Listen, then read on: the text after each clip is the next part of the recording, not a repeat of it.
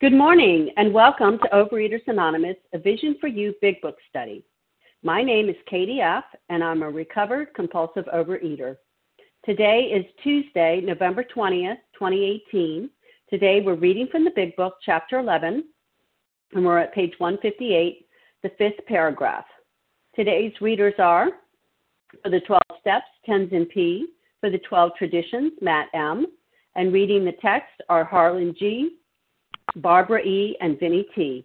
The reference numbers for Monday, November 19th, 2018 are the 7 a.m. 12196, that's 12,196, and for 10 a.m. is 12,197, that's 12197. OA Preamble. Overeaters Anonymous is a fellowship of individuals who, through shared experience, strength, and hope, are recovering from compulsive overeating. We welcome everyone who wants to stop eating compulsively. There are no dues or fees for members. We are self-supporting through our own contributions, neither soliciting nor accepting outside donations. OA is not affiliated with any public or private organization, political movement, ideology, or religious doctrine. We take no position on outside issues. Our primary purpose is to abstain from compulsive eating and compulsive food behaviors and to carry the message of recovery through the 12 steps of OA to those who still suffer. Our sole purpose. OA's fifth tradition states each group has but one primary purpose, to carry its message to the compulsive overeater who still suffers. At a Vision for You Big Book study, our message is that people who suffer from compulsive overeating can recover through abstinence and the practice of the 12 steps and 12 traditions of Overeaters Anonymous. I will now ask Tenzin P. to read the 12 steps. Thank you. Tenzin P. calling in from near New York City. Here are the steps we took, which are suggested as a program of recovery. Number 1, we admitted we were powerless over food, that our lives had become unmanageable. 2, came to believe that a power greater than ourselves could restore us to sanity. 3, made a decision to turn our will and our lives over to the care of God as we understood Him. 4, made a searching and fearless moral inventory of ourselves. 5, admitted to God, to ourselves, and to another human being the exact nature of our wrong. 6, we're entirely ready to have God remove all these defects of character. 7, humbly asked Him to remove our shortcomings. 8, made a list of all persons we had harmed and became willing to make amends to them all. 9, made direct amends to such people wherever possible, except when to do so would injure them or others.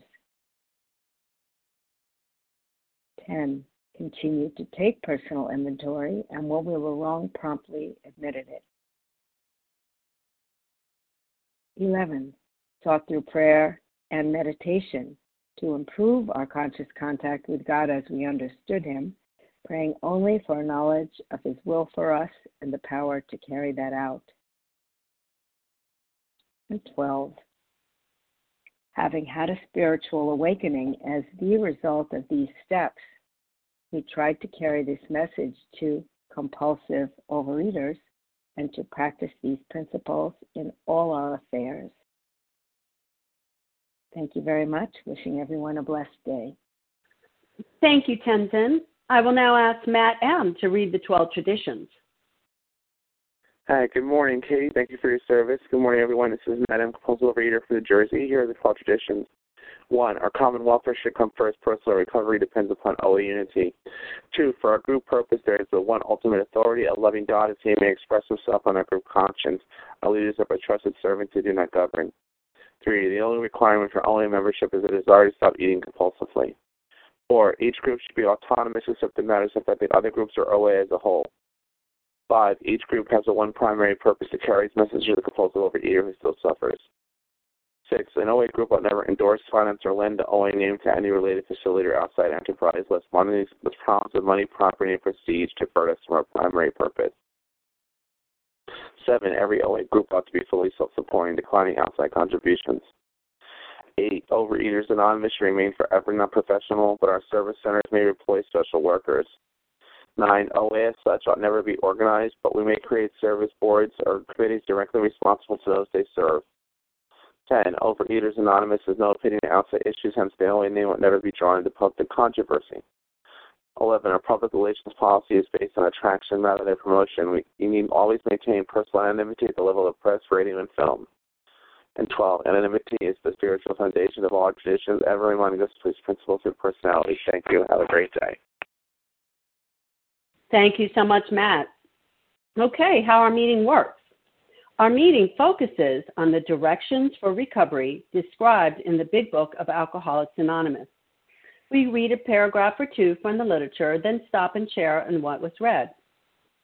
Anyone can share, but we ask that you keep your sharing to the topic and literature we are discussing, and that you keep your share to approximately 3 minutes. Singleness of purpose reminds us to identify as compulsive overeaters only. Our abstinence requirement for moderators is 1 year, and for readers is 6 months. There is no abstinence requirement for sharing on topic. This meeting does request that your sharing be directly linked to what was read. We are sharing what the directions in the Big Book mean to us. To share, press *1 to unmute. Once you are done sharing, let us know by saying pass, then press *1 to mute the phone. In order to have a quiet meeting, everyone's phone except the speaker's should be muted. Today, we resume our study of the Big Book on page 158, the 5th paragraph, and we're reading through 3 paragraphs, commenting on all. And Harlan G., will you please begin reading? I sure will. Thank you. Thank you, and thanks for your service, and thanks for making this meeting possible, Katie, and to Team Tuesday. I'm Harlan G. I'm a recovered compulsive overeater in Scottsdale, Arizona, page 158. So you see, there were 3 alcoholics in that town who now felt that they had to give to others what they had found or be sunk. After several failures to find others, a 4th turned up. He came through an acquaintance who had heard the good news. He proved to be a devil-may-care young fellow whose parents could not make out whether he wanted to stop drinking or not. They were deeply religious people, much shocked by their son's refusal to have anything to do with the church. He suffered horribly from his sprees, but it seemed as if nothing could be done for him. He consented, however, to go to the hospital, where he occupied the very room recently vacated by the lawyer. He had 3 visitors. After a bit, he said, "The way you fellows put this spiritual stuff makes sense. I'm ready to do business." I guess the old folks were right after all. So 1 more was added to the fellowship. All this time, our friend of the hotel lobby incident remained in that town. He was there 3 months. He now returned home, leaving behind his first acquaintance, the lawyer, and the devil-may-care chap. These men had found something brand new in life. Though they knew they must help other alcoholics if they would remain sober, that motive became secondary. It was transcended by the happiness they found in giving themselves for others. They shared their homes, their slender resources, and gladly devoted their spare hours to fellow sufferers. They were willing by day or night to place a new man in the hospital and visit him afterward. They grew in numbers. They experienced a few distressing failures, but in most cases, they made an effort to bring the man's family into a spiritual way of living, thus relieving much worry and suffering. We are talking now about Ernie Galbraith. The Galbraiths were members of the Oxford group. His parents were very deeply religious people, and they attended meetings at the home of T. Claris and Henry Williams, who we're going to read about in a couple days. And Ernie Galbraith is going to become AA's first failure. He's also going to marry Dr. Bob's daughter, Sue Smith. And Dr. Bob was at the wedding, and he mentioned to Bill Wilson and Bill Dotson, you know, it's awful tough walking your daughter down the aisle and giving her to a guy whose 5th step you've heard. So he was joking about it, but as it turned out, the marriage turned out pretty disastrous, and Sue Smith had some very years-long resentments toward AA for not keeping Ernie sober. But let's get back to the text, because that's why we're here. These guys knew that they had to cling to one another or die. They knew that they had to find other alcoholics, which they did. And let's take a look at some of the time frame here. Bill Dotson gets sober on June the 26th, 1935. Bill Wilson he comes to Akron in April, but he counts May, June, July. Now he's going back to New York. Bill Dotson has been sober less than a month, and he is already going out on 12-step calls. That means he worked the steps quickly. He was doing the steps so that he had a spiritual awakening as the result of the steps, and he was doing 12-step work. And when they say they shared their homes, their slender resources, and gladly devoted their spare hours to fellow sufferers, remember, they didn't have cell phones to do 10 steps with. They didn't have text messaging. They didn't have email. So when Bill Dotson got angry, or when Bob Smith got angry, or Ernie Galbraith got scared or whatever, and they had to go do a 10-step, they literally picked up and walked over to the next person's house, and they were welcomed in. Sometimes they brought their families, sometimes they didn't, depending upon what time of day it was, but it was the height of the Depression, and none of them were working. I mean, these guys were in trouble. The unemployment was 50 to 60%, 70%. They were willing by day or night to place a new man in the hospital and visit him afterward. In other words, they were willing to do anything necessary so that they could recover, and they grew in numbers. They experienced a few distressing failures, but in those cases, they made an effort to bring the man's family into a spiritual way of living, thus relieving much worry and suffering. Now, they're not talking about Al-Anon. They're talking about the Oxford group. Al-Anon hadn't been founded yet. Al-Anon won't become a reality until the early 50s. This is the Oxford group. And when they went to the meetings of the Oxford group, they usually brought the entire family. So these guys knew that they had to cling together or they would sink into the mire of their alcoholism. And Ernie Galbraith is the guy who they're talking about. There's two Ernie G's, Ernie Galbraith and Ernie Gehrig. Ernie Gehrig we'll talk about when we get to step 9. But Ernie Galbraith is who they're talking about. He would not stay sober, but he would prove instrumental in the formation of some of the early meetings. He stayed sober long enough so that they could formulate some of their early groups. And with that, I will pass. Thank you. Thank you so much, Harlan. Okay, if you just jumped on in the last 5 minutes, we're on page 158. We started with, so you see, the 5th paragraph. There were 3 alcoholics reading through 3 paragraphs on 159, thus relieving much worry and suffering. Who would like to share? Siobhan. Charles H. Nessa R. Lisa B. R. This is Charles Larry A. K. Melissa C. Larry. Okay, just 1 second. Barbara E.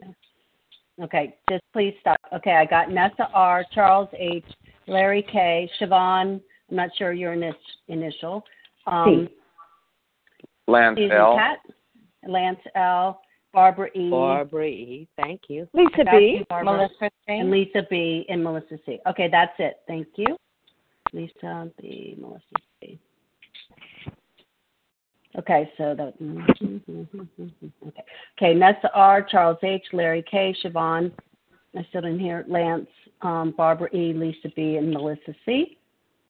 Everyone but Nessa R., please mute. And now, please go, Nessa R. Thank you. Good morning, Vision for You. This is Nessa R., recovered compulsive overeater in Toronto, Canada. So they felt they had to give to others what they had found or be sunk. You know, I came into a meeting, my very first meeting in OA, that was very focused on slogans. You know, I came into the room and there was a big table and there were pieces of paper. And what was on those pieces of paper was a whole bunch of slogans and also all the tools. You know, didn't really focus much on the steps at all. It was all slogans and tools. And one of the slogans on that table was, share it or wear it. And what people interpreted to mean was, call your fellows or even at the meeting and tell them how awful your life is, how your boss is so mean, and your husband is no good, and your children are no good, and your life sucks, and you have no choice but to eat because of all of that. And that's not what share it or wear it means. Share it or wear it means, when I recover, I got to pass it on. I got to sponsor others and give to others what is freely given to me, because otherwise I will get back in the food and I will wear it. So the share part of it means share the solution, share the message. It's a 12-step slogan, try to carry the message to other compulsive overeaters. And I have seen, amongst my sponsees, I don't have a lot of recovered sponsees, but I had two who were on the cusp of recovery. And they made so many excuses about, I don't have time, I'm planning a wedding. After the wedding, I'll do it. After this event, I will do it. When I come back from vacation, I do it. And it never happened. And, they both went into the food eventually. And I know why people shy away from sponsoring, because it is a big responsibility. And what if I don't do a good job? And what if I don't say the right things, or why I don't do the right things? But the truth is that all we need to do is show what we've done. That's simple enough. And I just lost my train of thought. The truth is that, if a person wants to recover, it doesn't really matter what kind of sponsor they have. A person can have the best sponsor in the world and not recover if they don't do what they're supposed to do.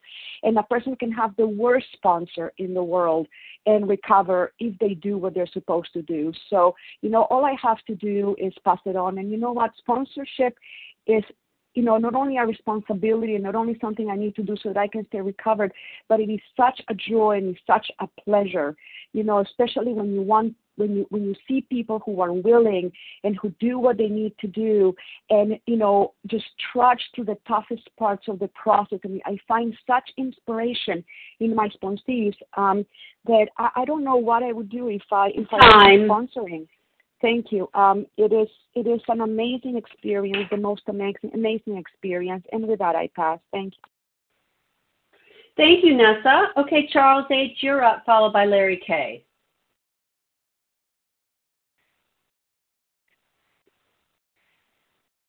Hi, Katie G. You call on Okay, there you go. Yeah, I'm Katie F. Okay, yeah. My bad. Katie, y'all all beautiful to me. Charles H., a recovered we got a glum lot. Come on out. Come on out of your little isolation. Charles H., a recovered compulsive overeater. I wanna drill down on time, and I want to drill down on one particular sentence in these three beautiful paragraphs. After several failures to find others, a fourth turned up. But let me back up to Alcoholics Anonymous number 3. It says in the forward to the second edition, something like, their very first case, a desperate one, recovered immediately. And then now we're going to come back to after several failures to find others, a fourth turned up. This is where the time, I think it got a little off, because Bill W. in the doctor's opinion says, which he put into practical application at once. Dr. Bob, on page 156, in this paragraph, chapter 11, one morning he took the bulls by the horn. These guys recovered in days. Now, when they say immediately, they don't mean like 1 second and they got zapped. Don't think you're going to be on this beautiful meeting and get zapped. There's work to be done. The rent needs to be paid every single day. And I want to drill down when it says there were several failures, right? And this traces right to November 2018. There will be several failures. And I'm going to keep it official because, some people, it's too late for some people. It is, because they're not here no more, right? But it's not late for us. Don't wait till the birthday party. Don't wait till next Monday. Don't wait till the Vision Convention in November. It's doomsday right now. Ground Zero is dirty, disgusting. You could have your deserted barn experience right now and recover. Don't wait to let other shoes drop, because guess what? It's going to drop, right? We have to be 100% abstinent. And I came here to share on this meeting this morning to disturb somebody, to shake up the dust, and get somebody disturbed enough to recover. And with that, I pass. Thank you, Charles. Okay, Larry K., you're up, then Siobhan. Thanks, Katie. Thanks so much for your service. So we learned about the devil may care, young fellow. So this is, as Harlan talked about, I love learning about the history. This is Ernie G. And, this guy didn't have an easy life. And here's his own words from the first edition of the Big Book. He said, and I quote, "I allowed myself to be taken to a hospital where it took several days for my head to clear and my nerves to settle. Then one day I had a couple of visitors, one man from New York and the other a local attorney. During our conversation, I learned that I had been as bad as myself in this drinking, and that they had found relief and had been able to, or they had been as bad as myself, and they had found relief and been able to make a comeback. Later, they went into more detail and put into me very straight that I'd have to give over my desires and attitudes to a power higher than myself, and that would give me new desires and new attitudes. And on the strength of their stories, I decided to give it a try, and it worked as long as I allowed to do so. And after a year of learning new ways of living, new attitudes and desires, I became self-confident and then careless," he said. "I suppose you would say I got to feel too sure of myself and zowie. First it was beer on Saturday nights and then a fine drunk.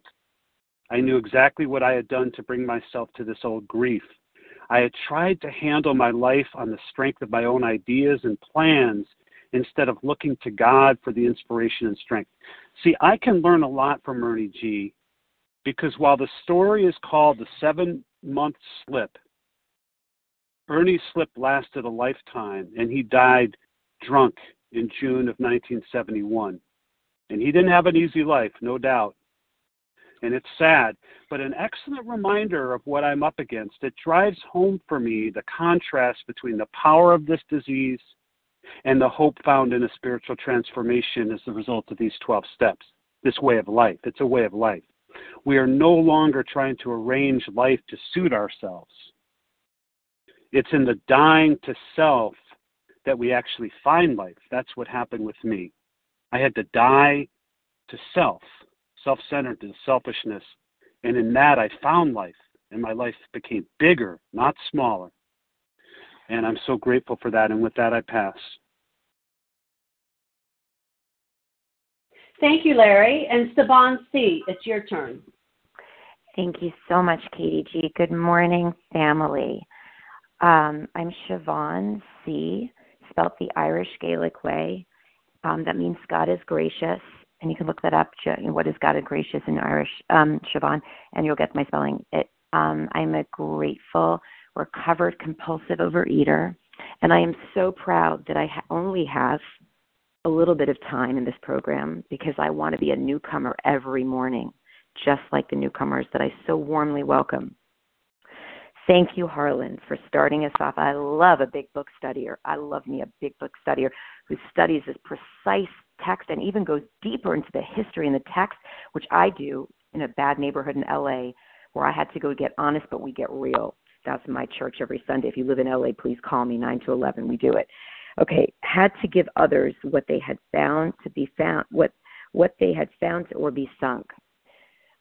I'm so grateful that my sponsor that I went to Australia to find, because I had to find me a big book girl there. And she said, because she was willing to hear my fifth step, and I called everywhere around the world, who's willing. Okay, and she said, it's my experience. I've heard them say we have to carry it to give it away. No, we have to give it away to keep it. She said, in my experience, we don't get it. What's it? The freedom, everything, mentally, physically, spiritually. That's how it happened for me emotionally, 27 to 29. And the doctor said to the end of 29, Chrissy G covered in a beautiful vital spiritual experience. I'll send it to you if you text me, 310-310-9637. She said, we don't, in my experience, we don't get it, the freedom, unless we give it. from the first call, I was giving it, and I love it now. And I did it, yes, I did it too, because I knew I'd be sunk. She impressed upon me, I'd be sunk. That's why I came into this program October 26th of this year, and I recovered on October 22nd, sinking, drowning, desperation, suicidal ideation, and homicidal rage. October 26th, on Friday, recovered. No therapy anymore, no need. Anger-free, fear-free. Nothing can touch me. I'm immune. I got the immunity on 89 that's guaranteed because it says practical experience. Well, nothing will so much ensure my immunity from binging as intensive work. That's the intensity I do. I'm 24/7 on God's time.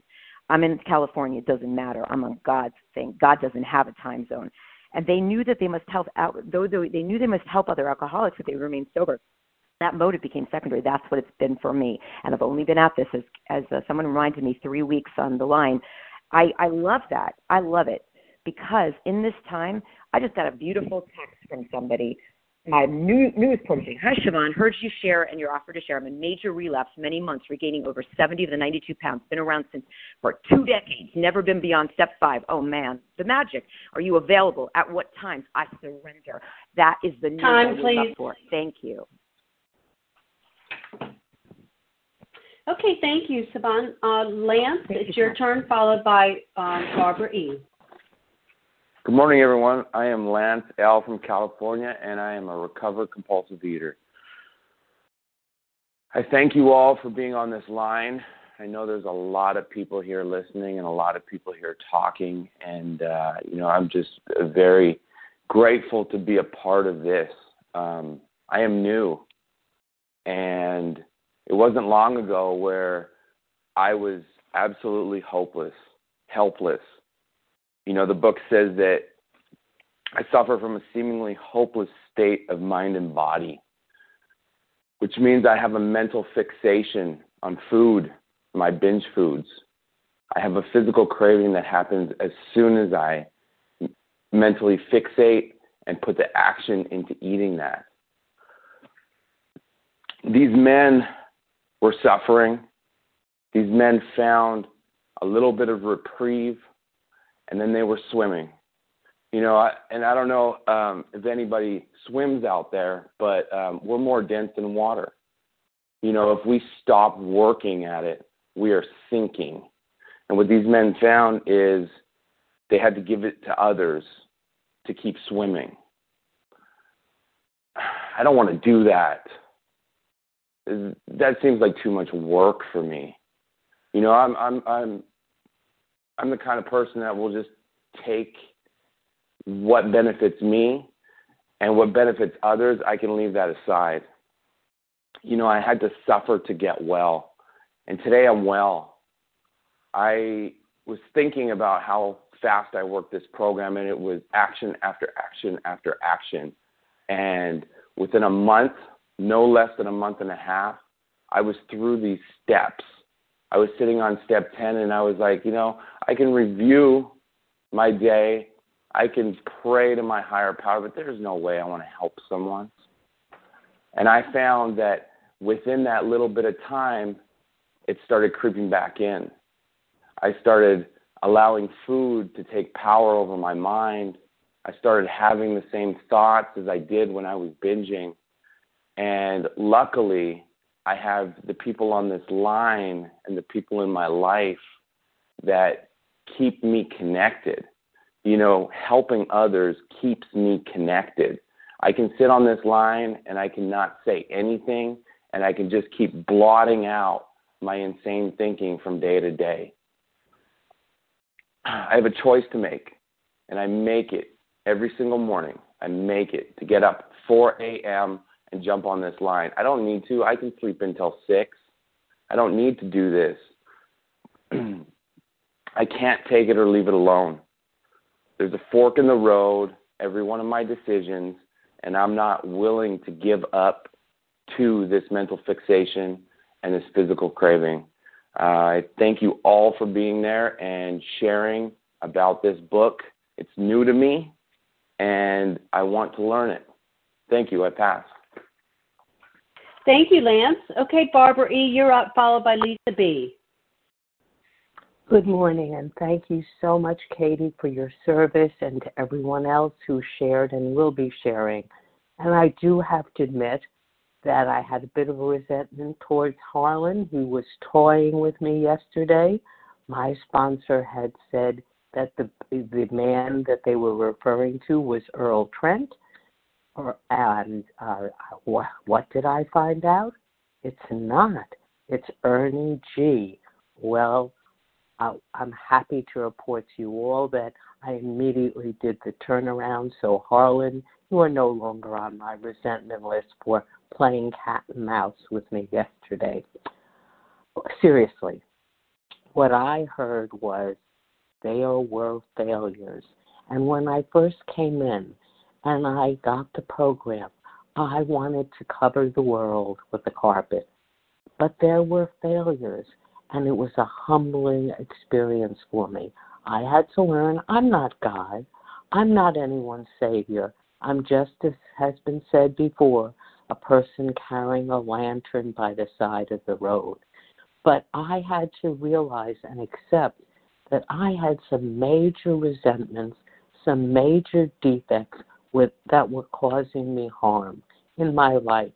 As was listed, I believe, on page 82, I was like that tornado roaring through the lives of others.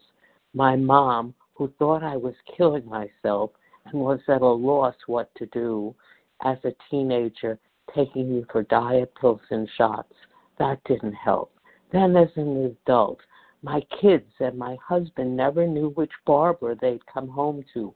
Would it be the psycho Barbara who was running around maniacally, is there such a word, running through the house, being on a new diet, telling them what they should do? Or was it the reclusive Barbara, staying in her room, refusing to go anyplace? But see, you out there is hope by using all the steps under the loving guidance of a sponsor and finding a power outside of myself. It kept me safe in my life raft when I was and am being tossed by the waves of the storm. Prayers to all the people in California, by the way. Those 10th step promises found on page 85 and 86. So wonderful for me, page 84 and 85, have really come true for me.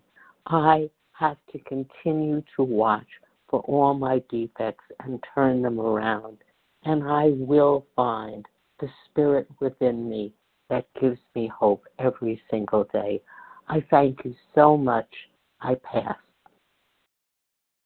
Thank you, Barbara. Okay, Lisa B., you're up, followed by Melissa C. Good morning. My name is Lisa B. I'm a recovered compulsive overeater in Greenville, South Carolina. This is such a energizing read. When I first learned about doing 10 steps, I was so angry, and I felt really uncomfortable and frightened of them, but I ran towards it, because I see that this is going to keep me abstinent, keep me recovered. Same thing with the 12th step. I was afraid of it, but I run towards it, and I just want to share, it is so electrifying being able to work with others. But it wasn't until I was able to fully come face-to-face with who and what I really am, by studying this book, getting a clear understanding of who and what I am, what the real problem is, what the real solution is, that I could have permanent recovery. I can have permanent recovery. I don't have to keep relapsing, but that's going to come through doing all the steps. And in the forward to the second edition, it tells me I can have permanent recovery through work and self-sacrifice with others. It's electrifying for me to be able to share with someone that is either coming out of relapse or a newcomer, but they have to have that desire. I can't keep myself sober and abstinent, and I can't get someone to be sober and abstinent. It came through getting abstinent the first time, putting the food down, going through the discomfort, and then engaging with the steps and experiencing this psychic change and that spiritual connection I have with my higher power. And that's really what I try to do, is share that with this big book. And I just want to share with you the lessons I've learned. And one of them is to listen to podcasts on Step 12, talk to people who have been doing this for many, many years. And, get information from them. I read a page every day out of the chapter, Working with Others. And when I finish it, I start it all over again. And I promise you, something new keeps jumping out. And if I'm not being successful in keeping sponsees, which is not my job, I'm not able to. It's the illness they have to face and get recovered on their own. But I still need to find out what is it that I'm doing that maybe I could improve upon. Also, I don't want to just rely on one sponsee and depend on them to go through these steps because I'm going to be pissed off if they don't follow through. Then I have to get another sponsee. So every day I'm out harvesting for the gold and diamonds. And I'm putting myself out there so people hear my voice and they call me, I call them. And then I have a whole bunch of people that I can work with, learning how to look at how I take them through the big book. Is it way too time consuming and involved? Are there other ways of doing it? But I just want to share the joy and the life that I feel running through me and having a purpose and being useful. So with that, I pass. Thank you. Thank you, Lisa. Okay, Melissa C., it's your turn, then we'll open it up for more shares. Hi, good morning, Katie. Thank you for your service. Good morning, it's Melissa C., recovered compulsive overeater in New York. And, this whole chapter and these paragraphs are really about how we grow the fellowship up around us. And, it says that he came to them through an acquaintance who heard the good news. And, and I'm thinking, how do we do that and still honor the tradition of attraction, not promotion? Because, I go on Facebook sometimes, and I have, girlfriends that I grew up with that are promoting a new diet program, and they show their before pictures, and they show their after pictures, and sometimes I look and I see, wow, they've had 100 and something comments. And I think for myself, if those people have what I have, it's 100 and something suckers because that's promotion. That's and yet I'm not in competition with that. So the vanity, the part of me, I want to show sometimes my before pictures and my after pictures, but that's self-promotion, and that's different than attraction. And, so I think about that one sentence here that he came through an acquaintance. And, I know that I originally came to OA through an acquaintance of my mother, who happened to share how it was that she lost weight. And my mother certainly is not someone, if I looked at, would ever think that she needed to hear the message. And so, and yet somehow it got to me. It did get to me. And so I take that now to heart because there was a time when I would make decisions about who was worthy of me sharing my truth with. People would ask, how did you lose weight, or what is it that you're eating, and if I didn't think that they were worthy of hearing it, I would tell them something like, I'm moving more and eating less, something real basic. And, and that was because there was a sense of embarrassment and shame on my part. That's the truth. I kind of wanted to still look normal to them. But now I don't do that. I don't walk around with a T-shirt saying, ask me how I've lost 150 pounds. That I don't do. But when I'm asked, I am honest about it. And I do get asked. And, the great joy, originally I, looked to sponsor people or looked to help other people for selfish motives because I did not, A, I didn't want to gain the weight back, and B, I did not want to be a slave to the food again. But what happened was it really became the joy, an incredible joy of my life. And no, I'm not responsible for anybody recovering, but I am responsible for sharing that there is hope and that we can recover. Thank you. With that, I'll pass. Okay, thank you, Melissa. Okay, so we were on page 158, the 5th paragraph, and we read through 3 paragraphs. Who else would like to share? Katie G. from Boston. Ross M. Katie G. Russ M. Leslie W. Leslie W. Chrissy G. Leah M. Chrissy G. Leah M. Kate, Please. Also Kate I'm B. sorry? Sorry. Good morning. Kate B. from Baltimore. Kate B. Okay, let's stop there. I have Katie G., Russ M., Leslie W., Chrissy G., Leah M., and Katie B. Go ahead, please, Katie G. Good morning, Katie. Good morning, my fellows. Katie G., recovered compulsive overeater, anorexic, and bulimic. And I guess what I'm thinking about today is I didn't come in to help anybody. I came in because I wanted my weight to stop looking like an EKG. And over the years after, I did the steps the first time, because I go through the steps every year, because I want a God to exist for me that can take me deeper everywhere in my life.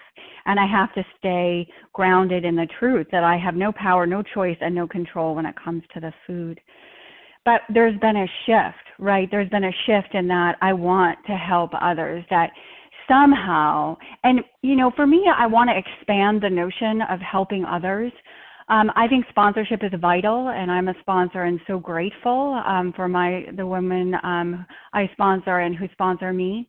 And I want to name how many different ways there are to help others. We must cling together to help others. We must be unified on our primary purpose, which is to stay clean and help others. So whether I'm showing up early on a meeting and saying good morning, or calling people identifying in relapse, or giving out names and numbers of people who I've identified as sponsors, or taking a 10-step, like how many 10 steps have I offered to all of you? And you've given me spiritual considerations that have brought me back to my truth, that I have no power, no choice, and no control around the food. And if I'm not willing to turn over whatever issue is going on, I'm going to eat. I'm going to eat. And that is the bottom line. And I have to be candid and say I'm not somebody that rushed through the steps. And whatever your sponsor says goes, because I think we have a life and death illness, and I believe we must move rapidly. But for me also, what was really important to remember is that these are tools that are going to save my life. So I had to learn them. I had to learn how to do them, and I still need to learn them. I'm on the fears part of my fourth step right now, going through the steps again, and I have learned things like the most phenomenal thing that is saving my butt right now is the realization that any time I'm angry at any of you or anybody in this world, the realization is that is me. Whatever the cause, so I'm angry at you, blah, blah, blah, blah, I can put into the sentence, I am, blah, blah, blah, blah, blah, blah. And I have to tell you, if you're suffering with a resentment or an anger towards someone, try it.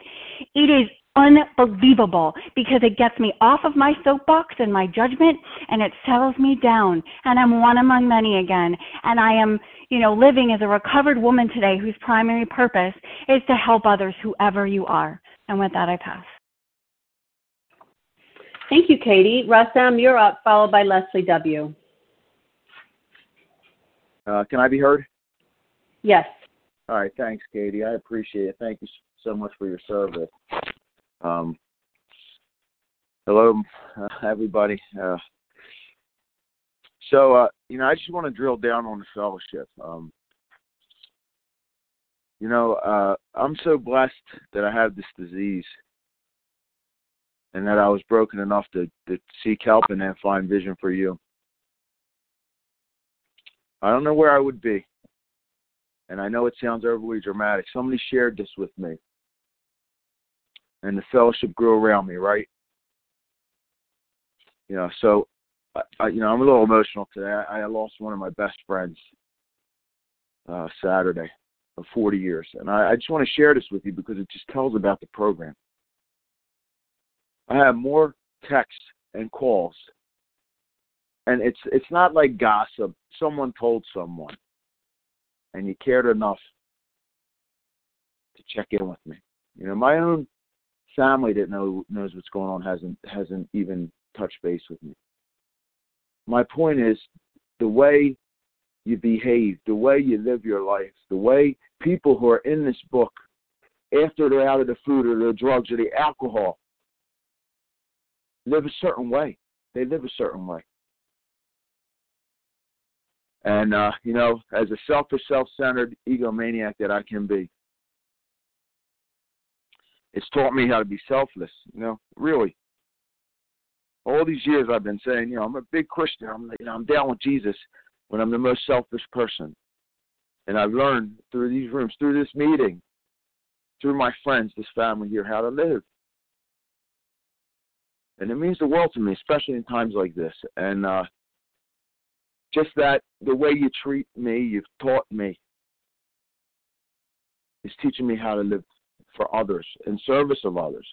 It might sound like BS, but it's true. It's like an elementary thing, man. Sometimes you got to get back to basics. You got to give, and not even to get. You got to give to be fulfilled. And this is what you've all taught me. And I just want you to know that, and I love you, and I'm so grateful. I'm so grateful, Appreciate every one of you. Have a beautiful day. Thank you for just indulging me here. Appreciate it. Thank you, Russ M., and I'm very sorry for your loss. Leslie W., it's your turn, followed by Chrissy G. Thanks, Katie, for your service, and I'll try to get myself together here after that. Russ, you made me cry. This is Leslie W. From Tennessee. I'm a recovered compulsive overeater and grateful today to be able to share on the line this morning. It was transcended by the happiness they found in giving themselves to others or for others. I find it interesting that they talk about, though they knew that they must help other alcoholics, if they would remain sober, that motive became secondary. Yeah, it's kind of like when I have an obligation and I know that I have an obligation to do something. There are times when I do things in my life out of, responsibility or obligation, and maybe my heart's not in it, But for me, the spiritual awakening comes when I see that shift happen in me. When I see that it's no longer feels like an obligation to help others. And I don't mean just people in program. I mean my family, my friends, the people that I come in contact with every single day. There's a shift there that happens, and it no longer feels like, oh, okay, I know I must do this. I know I must sponsor. I know I must be nice to my husband when he comes home from work. I mean, those are the things that I'm talking about. It's like, and I'm dog tired, and the kids are driving me crazy. It's the happiness that I have. I genuinely care about other people and want to help them. And I'm no longer thinking about my own comfort. I'm no longer thinking about what's going to make me happy, what I can get out of life. That spiritual awakening happens when there's a shift from selfishness to selflessness. And that only happens with God's help. I cannot manufacture that no matter how hard I try, because that is just not who I am. But God makes me what He wants me to be. And He has done so and has continued to do so through this program and through the people on this line, these recovered fellows who tell the truth, who tell me the truth in love. And I'm so grateful. I'm grateful for Vision for You. I didn't get a chance to get on the meeting on Sunday, but I just want to say I'm so grateful for this meeting and for the people who started this meeting and continue to give of themselves. You are an inspiration to me. And with that, I pass. Thank you, Leslie. Okay, we have 7 minutes left and 3 more people. So, Chrissy G., you're up. Then Leah M. Thank you. Yes, this is Chrissy G., recovered compulsive overeater, and I was looking through the book and saw on page 116 how it talks about the fact that when somebody's falling face down in the alcohol or face down in the food, for us, that it's actually a boon for us, that calamity is turned turned into a victory, and it opens up a pathway that leads to the discovery of God, it says.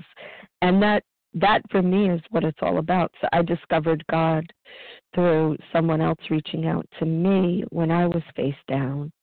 And that connection that I was looking for in food, I discovered in that connection.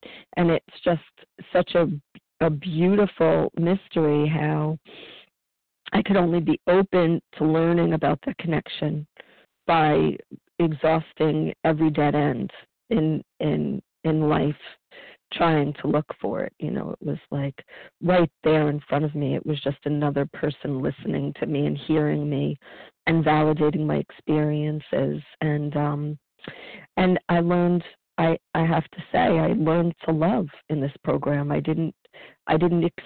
never really experienced unconditional love until I came into this program. And that's what this is like. That's what this is like. This is the closest thing, this giving away of what we are freely given is the closest thing to unconditional love that I think human beings can experience, you know, in terms of there being benefits to ourselves. You know, that's doesn't take away from the fact that we do this without, you know, it's not like this give and take return. It's just you keep giving it away out of love and out of gratitude, and as a result, you get to stay healthy and sober and grow spiritually. And I'm just so grateful to have this program. With that, I pass. Thank you so much. Okay, Leah Am, it's your turn. If you could take 2 minutes, and then Katie B could have 2 minutes. Okay, thank you very much. They had to give to others what they had found to or be sunk, and you know that those words touch me because that is my experience. It was 1987, 1988. I was fresh out of rehab, newly sober, staying in AA rooms without an OA fellowship around me that was healthy, to carry the message, to watch a fellowship grow about me, that gave me the stability. You know, that stability came out of trying to give an accurate communication of how my life had transformed, not out of demanding that I receive anything, but I was able to be blessed in that way. And again, in 2001, moving from the East Coast to Minnesota, family of 11, feeling lonely, not a community around me that I was accustomed to in OA, and to carry this same very message to the point of exhaustion, working with a dozen people, having my old friends from the East Coast work with the new friends in the Midwest, watching a fellowship come up about me. And again in 2012, you know, beauty from the ashes. You know, there's a statement on page 164, He, God, will show you how to create the fellowship you crave. You know, we shine the light, you know, on the path that we walk, that we had a spiritual awakening upon, and we are not the light, but we are able to show and tell that very experience so that others can have their own unique spiritual awakening, and they too can be transformed, and they too can be free. You know, Bill W. went to Dr. Bob, not to get Dr. Bob sober, although indeed that occurred.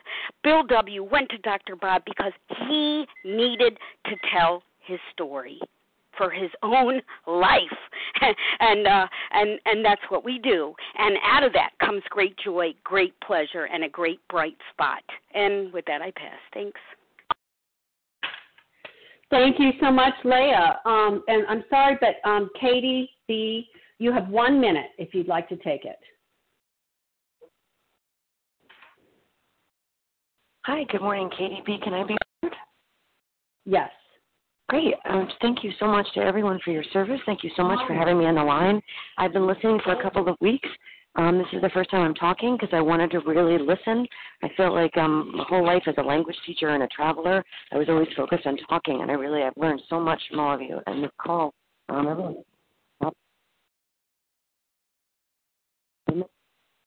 Thank you. Yeah. Started listening to the program, and I started watching Doris Day movies the first week after listening to this call, because you all, to me, that's angry. No love.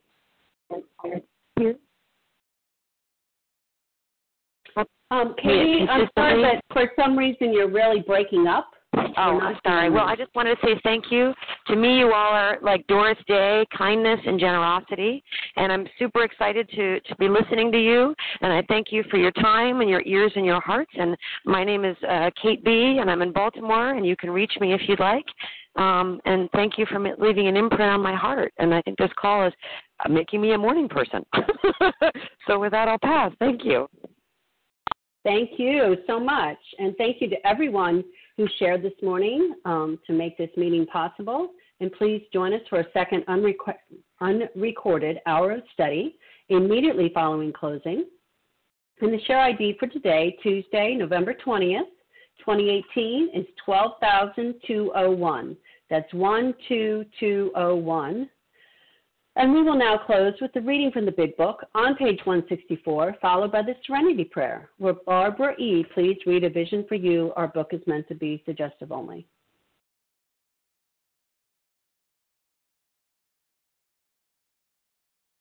Barbara, star one, please. Now you are. Thank you. I had muted myself. So sorry. Our book is meant to be suggestive only. We realize we know only a little. God will constantly disclose more to you and to us.